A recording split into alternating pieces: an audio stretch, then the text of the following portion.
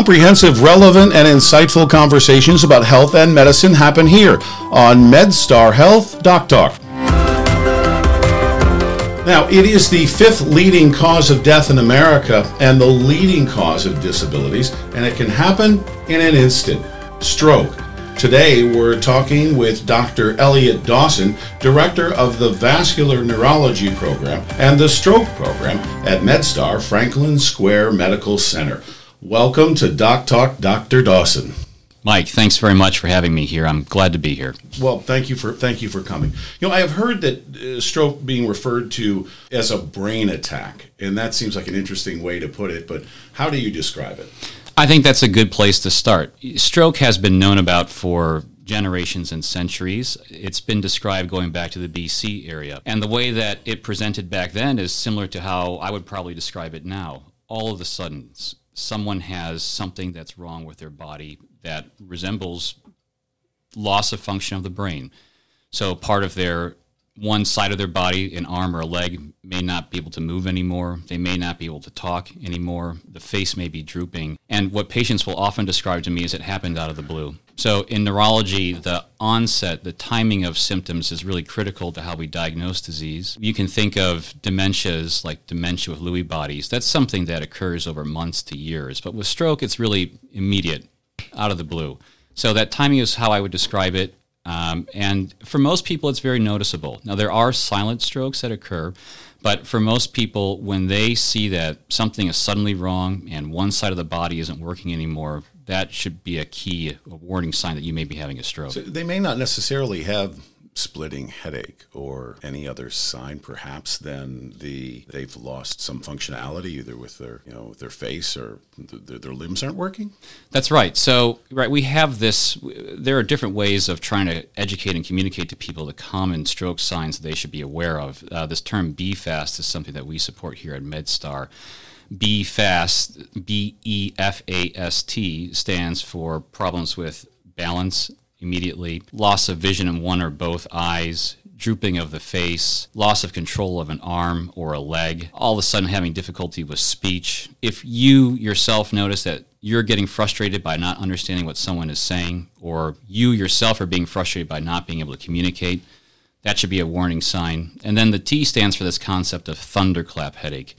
It's really the worst headache of your life that happens almost immediately or within a minute. And those are the common stroke symptoms that people will be aware of. But, we also know that there are silent strokes where injury to the brain, loss and death of brain tissue can occur and people don't know it. So it's frankly common where I will see scans of the brain where I can see chronic, long-standing injury to the brain that people have not been aware of. So it's important to mention that there are really two different types of strokes if we want to think big picture. The stroke is not just one type of thing. The more common type of stroke is when there's lack of blood flow to an area of the brain and that brain tissue is starting to die or is dying. The other type is the bleeding type where an artery bursts or breaks and then there's blood in the brain where there shouldn't be. So with that element of thunderclap headache, that implies a certain type of bleeding in the brain. And those are very serious. We think that up to 1/3 of those people don't actually make it to the hospital alive. So it's so severe. It's devastating. Right. So there's no question that as soon as you or someone else thinks there's need to be concerned, really if it enters your mind, that's enough where you should be thinking about calling 911. Follow your instinct. Yeah. I think there's a case where sometimes people feel that stroke is something where it happens and the damage is done and there's sort of no way around it. With stroke, is there something similar to in emergency medicine where they have the golden hour? What's the time frame that you look at in terms of from the time the stroke hits to the time where medically you can intervene?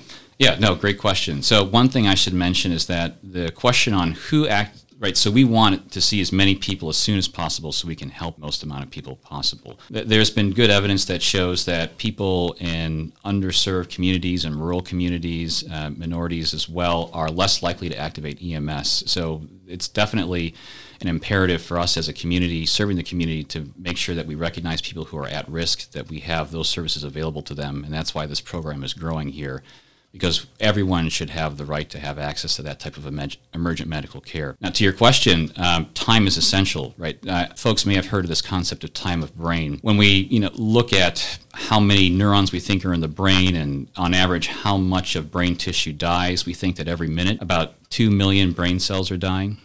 We think that on the order of maybe 14 billion synapses, those are the connections between neurons, are dying within a minute. That almost 7 miles long of brain tissue is dying at that time. And we can offer treatments. There is no question, or I should say the strongest evidence available in medicine has shown that a medication called Alteplase can help folks who are having that blockage type of stroke, an ischemic stroke.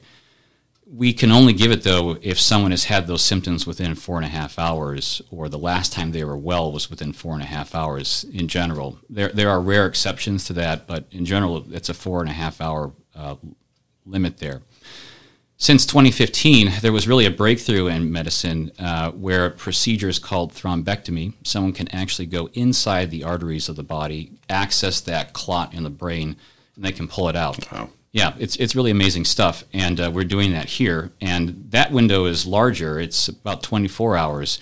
But like I mentioned to you before, even if someone comes in here at the 23-hour mark, a lot of injury has occurred. And so that, patients are more likely to do worse off the longer it takes for them to get here than to receive that care. So is the damage then, is that damage permanent, or some of that, is it able to reverse when you reestablish the blood flow or take care of the blockage? Or Yeah, another great question. So frankly, I think the perfect answer to that probably would get you a Nobel. We don't know exactly how the brain heals itself, but certainly we know that people can recover. And we know that the recovery can take time. Sometimes that can be on the orders of weeks to months. And typically we measure how effective our treatments are by how people are 3 months after the stroke has occurred. People can start to get better immediately. We recently treated a patient here who had a complete blockage in the neck. And what that means is the entire half of that part of the brain was going to die.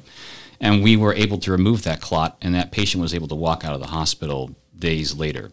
She was actually probably back to normal essentially the next day. Right, that's an excellent outcome as opposed to something that's devastating where a patient has permanent deficits. So, it varies. It's a conversation that we as specialists have all the time. How do we identify people who may be at more risk of having permanent deficits or not? The best thing we know is to give prompt emergent treatment for them and to start offering them therapies and to make sure that all the other organ systems are healthy so that they can start to recover. that has to be fairly rewarding for you when you do see a patient like that where things, everything goes right. There's no question about it. I'll be honest, it feels great. To see someone come in and they can't talk, they can't move half their body, and to know what that means for someone, and then to have them leave, walking it's entirely satisfying for me personally. Yeah, I know medicine is an art, and you can't. You have to be very cautious about what you can say you can do, but it is amazing that you do see things like that. Well, right. So in the beginning, you mentioned that stroke was the 5th leading cause of death in the U.S. and certainly amongst Americans. And back in 1980, it was the number 3 cause. And I strongly believe that the reason why that number has gone down is because of the advances in medicine and technology and improving our systems of care to deliver to people. So, there was a time when there wasn't very much we could do for people who were having strokes.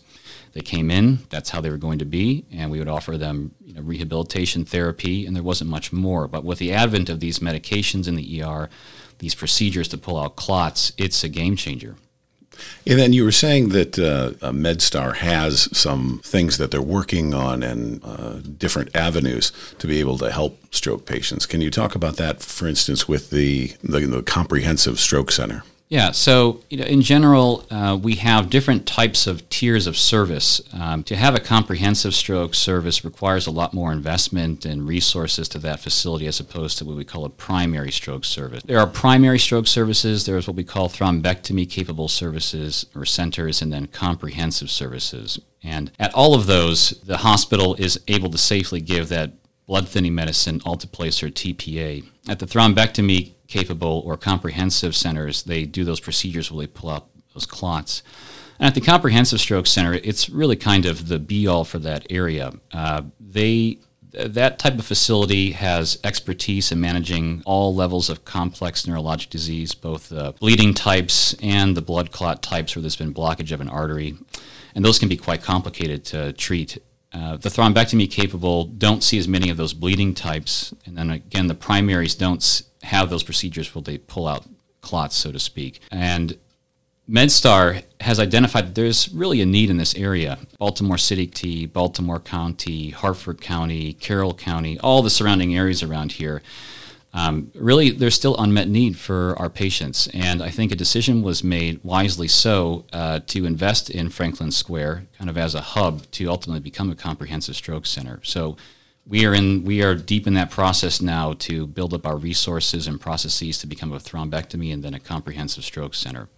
We want to be a place that can treat all types of complex disease for our community. That's great. And then how far away are you from getting that? So we've already made great strides. One major element was building that angiography suite where the procedures are done to remove clots and treat aneurysms. Those are kind of balloonings of the artery that can bleed. We've hired a fantastic neurointerventionalist. That's the type of doctor who does those procedures where they pull out clots. His name is Paul Singh, and we are. It's a big order to come to the comprehensive level. So that means engaging with our community, providing education, building up the neuro ICU.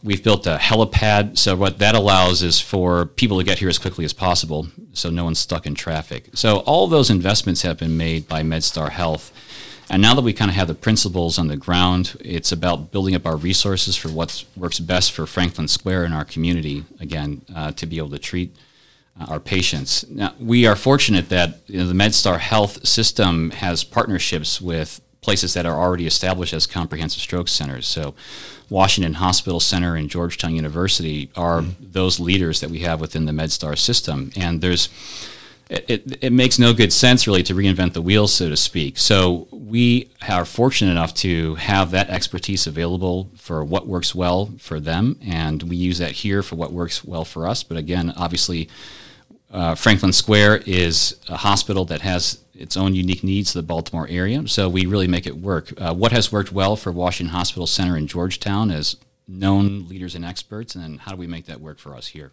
So then, since stroke just comes on without any warning, you can't plan your stroke. How does that work then? Are they stabilized and treated then at the primary, and then that gets them to the point where they could move to one of the other facilities? You're asking great questions. So that's a national question that regions have to decide. So like I was saying, the difference between primary and comprehensive centers, if you imagine maybe a number line 0, 1, 2, 3 going to the right, if the 0 point is where the patient is having the stroke, it's an active question. So if the next place closest is the primary and then the next farthest place is a comprehensive, is it worth going directly to that primary center when they have a large vessel occlusion, or should they bypass that, knowing that it's going to take longer to get to the comprehensive stroke center? And what has been decided that works well for Maryland is that it is really kind of a 30-minute radius. So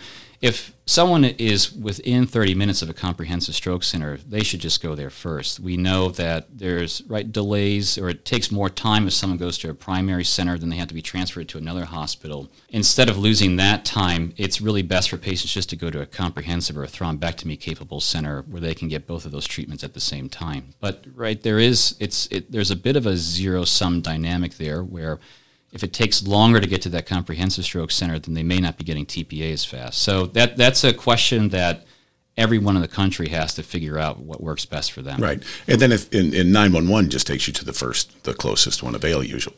That's right. So, but like I was saying in that example, if the closest one is a primary stroke center, but there's also a comprehensive stroke center within 30 minutes, our EMS system here is going to take them to that comprehensive stroke center, even though the primary is closer. That's great. Yeah. And the idea really is, and this is all borne out by data and evidence, is that It's just as safe to bypass when it's within 30 minutes, and people do better when they are able to go directly to that comprehensive stroke center. So who gets a stroke? And I mean, I think we close our eyes and we think of people, body types, and the athlete versus someone who may be carrying extra weight or maybe not have the best health or diet or something like that. Yeah. But Yeah.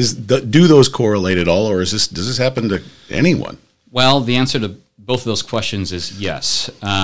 Unfortunately, you can be a marathon runner and do everything that you can to be in great health and have a stroke. But there's no question that there are certain things that we do that increases the risk of having stroke. So, and I think it's probably common sense for most people or things you already know. So, smoking cigarettes, tobacco use, there's no question that increases your risk of stroke. We know that when people are young, that's when they typically start to smoke. And the things that are important to young folks are probably different from folks who are older in life. And I even know from my own personal conversations, and you may have heard this yourself, we talk about why people smoke, and people, at least in my experience, have said, well, I'm going to die anyway, so what does it matter? Or I don't want to live to be X amount of years old, so what does it matter? And boy, I try to think to myself, what could I do to help show people or let them see what I see? So when I see someone in a hospital and unfortunately we are discovering a tumor that the patient didn't know about that, when I tell someone you may have cancer, their response isn't, okay, I'll see you in a year. Thanks a lot. What happens to them is a flood of fear, anxiety, the fact that they may no longer be able to be with their grandchildren, that they may miss out on the wedding of their daughter. Those are the things that really terrify people. And I don't think that really occurs to people when they're in that murky age in their teens or 20s and start smoking cigarettes. They'll live forever years. Yeah, exactly. So I on the topic of cigarettes, I think everyone knows that they're quote unquote bad for you, but I don't think people really appreciate the amount of suffering that happens as a result of having disease that could have been prevented likely from smoking cigarettes. When you're diagnosed with a tumor, it can be very painful. And like I said, it's a source of anxiety and suffering for that person and their family. And it's just so sad when you see it. So smoking cigarettes, to get back to your question, is one way that we can prevent strokes. Obesity, certainly. I think that diet and exercise are probably the most effective ways to keep yourself out of the hospital, but they're also the hardest, and I get that myself. There are times when I notice my belt is shrinking, and how does that happen? Yeah, right, exactly. And I struggle myself, with trying to get in those behaviors. My wife and I, we have 2 young kids, and sleep is not abundant in our household. And I understand, or, people may have multiple jobs. The economy's been hurting. It's hard to exercise on a regular basis. And sometimes when you want to come home, you just want to have that delicious treat because it's been a long day. But I really want to emphasize that healthy diet and exercise are essential to preventing stroke. There's, it's an active question on what type of diet too, and that's really hard for, I think, the medical community to get real certainty about. But the Mediterranean diet and the low carb diet are ones that we often recommend as starting points for people. I often tell patients that when you go grocery shopping, most of your cart should be full of stuff in the produce aisle. All those fresh foods, and I think drinking water as opposed to other type of sweet or carbonated beverages is a good place to start. Outside of diet and exercise, then we start talking about other medical diseases. So with obesity, then people are at high risk for high blood pressure, problems with cholesterol, high blood sugars and diabetes. And all of those different disease processes will increase your risk for stroke as well. So they all work together. I think the starting point is really diet and exercise, and sometimes with age, things just happen too. Yep. And that's where medications come into play. The medicines that are often prescribed to people are important. Physicians don't just give these out because we think it's fun to give out medicines, right? There's an abundance of data that many of the common medicines for blood pressure, cholesterol, sugar, etc., help prevent disease of the heart, which is the leading cause of death in the country, and also disease of the brain too. I want to add that I often see people in the hospital who probably have sleep apnea, or they do have sleep apnea, they're not being treated for it. And I think that's probably an under-recognized disease process. I can look at an MRI scan of the person's brain, and I can pretty decently predict if they have sleep apnea just looking at the pictures. And it'll happen frequently where I come in and I ask the patient, do you snore when you sleep? Or does your bed partner ever elbow you and say, hey, cut it out? Or do you even wake up out of breath? And they'll say, yeah. And, I can predict that just based on looking at what's happening in the brain, going back to this idea of silent injury to the brain. It's funny you say that, because for years my wife insisted that I snored, and I would not believe her, because I've never heard it. But finally, I was convinced to get a CPAP, to do all this stuff. And then it ended up in CPAP. And it's been life-changing. It's been life-changing. I feel better. My coloring's better. Lost weight. Exercise is more fun. Work is more fun. And I almost said to her, well, why didn't anybody tell me before now? And of course she was. I just wasn't ready to listen. It's also like you said about how being, busy and tired with kids and such, that, when you want to come home and have a treat. I think as far as diet and exercise, when treats are no longer treats, when they become normal, part of your diet, perhaps you need to realize your diet needs to change. And, different diets, I think, work well for different people. That's really an individualized decision that people have to come to and recognize. And sometimes it takes trial and error.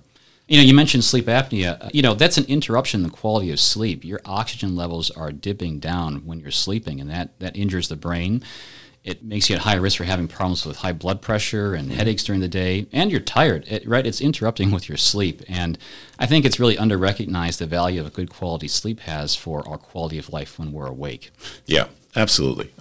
It's funny. We started out talking about stroke, and then we end up talking just about sort of general health. Yeah. But I would imagine that sometimes I don't know what the percentage is, but probably I would imagine in the stroke patients, they probably have other things that are compounding their lack of overall health.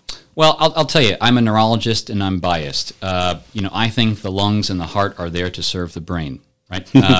The brain tissue dies when there's been 3 to 5 minutes without oxygen. So we can't do neurology well if we don't have a good sense of what's happening with the rest of the body, right? They interact with each other all the time. And so good heart health, good lung health, good wellness and health overall impacts neurologic health, and vice versa. Anything coming up on the horizon that you know about that would either prevent or help in the treatment of strokes? Well, I would say I know within the medical community there's a new type of blood clot. Well, I don't want to use this term fibrinolytic, but a different version of alteplase called tenecteplase that's being actively studied.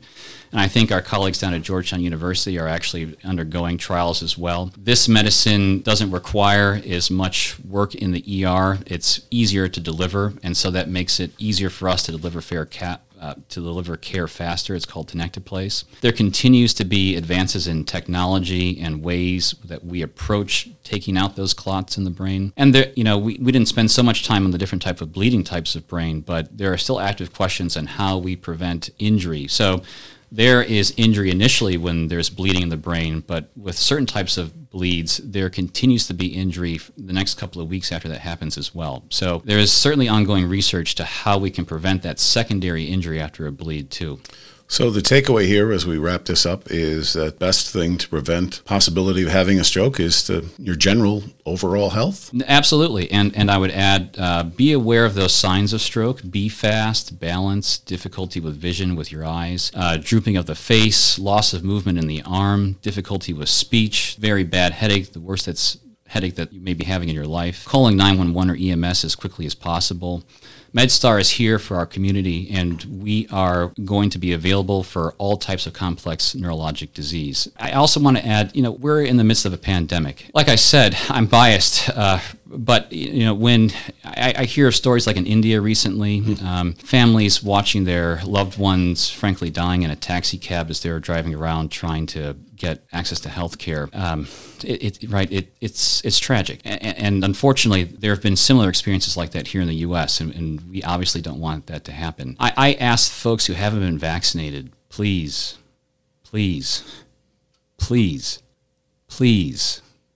go get vaccinated. If you don't want to do it for yourself, then think of your family members or your friends. I have an infant who was born in December, and I had to make the very difficult decision to tell my mom that she probably shouldn't fly over here to see him born. That still hurts me today, but I think that was the safe thing to do for her. And the fact that we can get vaccinated for ourselves and our family members is a gift that we can give to other people. It's really a surreal experience to walk into someone's room when you know they have COVID. They're struggling to breathe. They're having difficulty. Again, I think of ways that how can I communicate that to other people? And that scene in E.T. kind of at the end when they found E.T. and they have all those masks on, you can hear that breathing, right? We can hear ourselves breathing as docs when we're going in. It's really a surreal experience, and it's really taken a toll on us as physicians and healthcare workers as well. So if not for me, do it for my colleagues who are the nurses and doctors and other healthcare providers. We are on the front of the line. And, when we come to work, we're putting ourselves in danger and our family members too. That's what we signed up for. We know that, and we're proud to do it. But it takes a toll on us too. And if not for them, then do it for your community. Businesses have been suffering. People have been out of work. I know that everyone wants to get out. I do too. But, local businesses are suffering and people are out of jobs because of the effect of this pandemic. So, I want to implore folks to please get vaccinated if they can.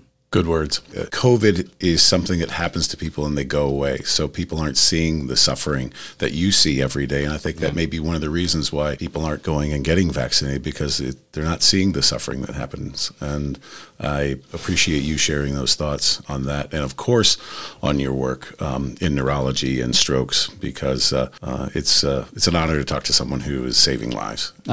Thanks for saying that. Again, when I went into med school, I told myself, how do I define a good day? And to me, it's really making one act that helped someone else, or that was I a helpful member for society. And this is a unique opportunity to be able to share with you kind of my experience and what I know. So I want to thank you for helping me kind of share what I know with folks.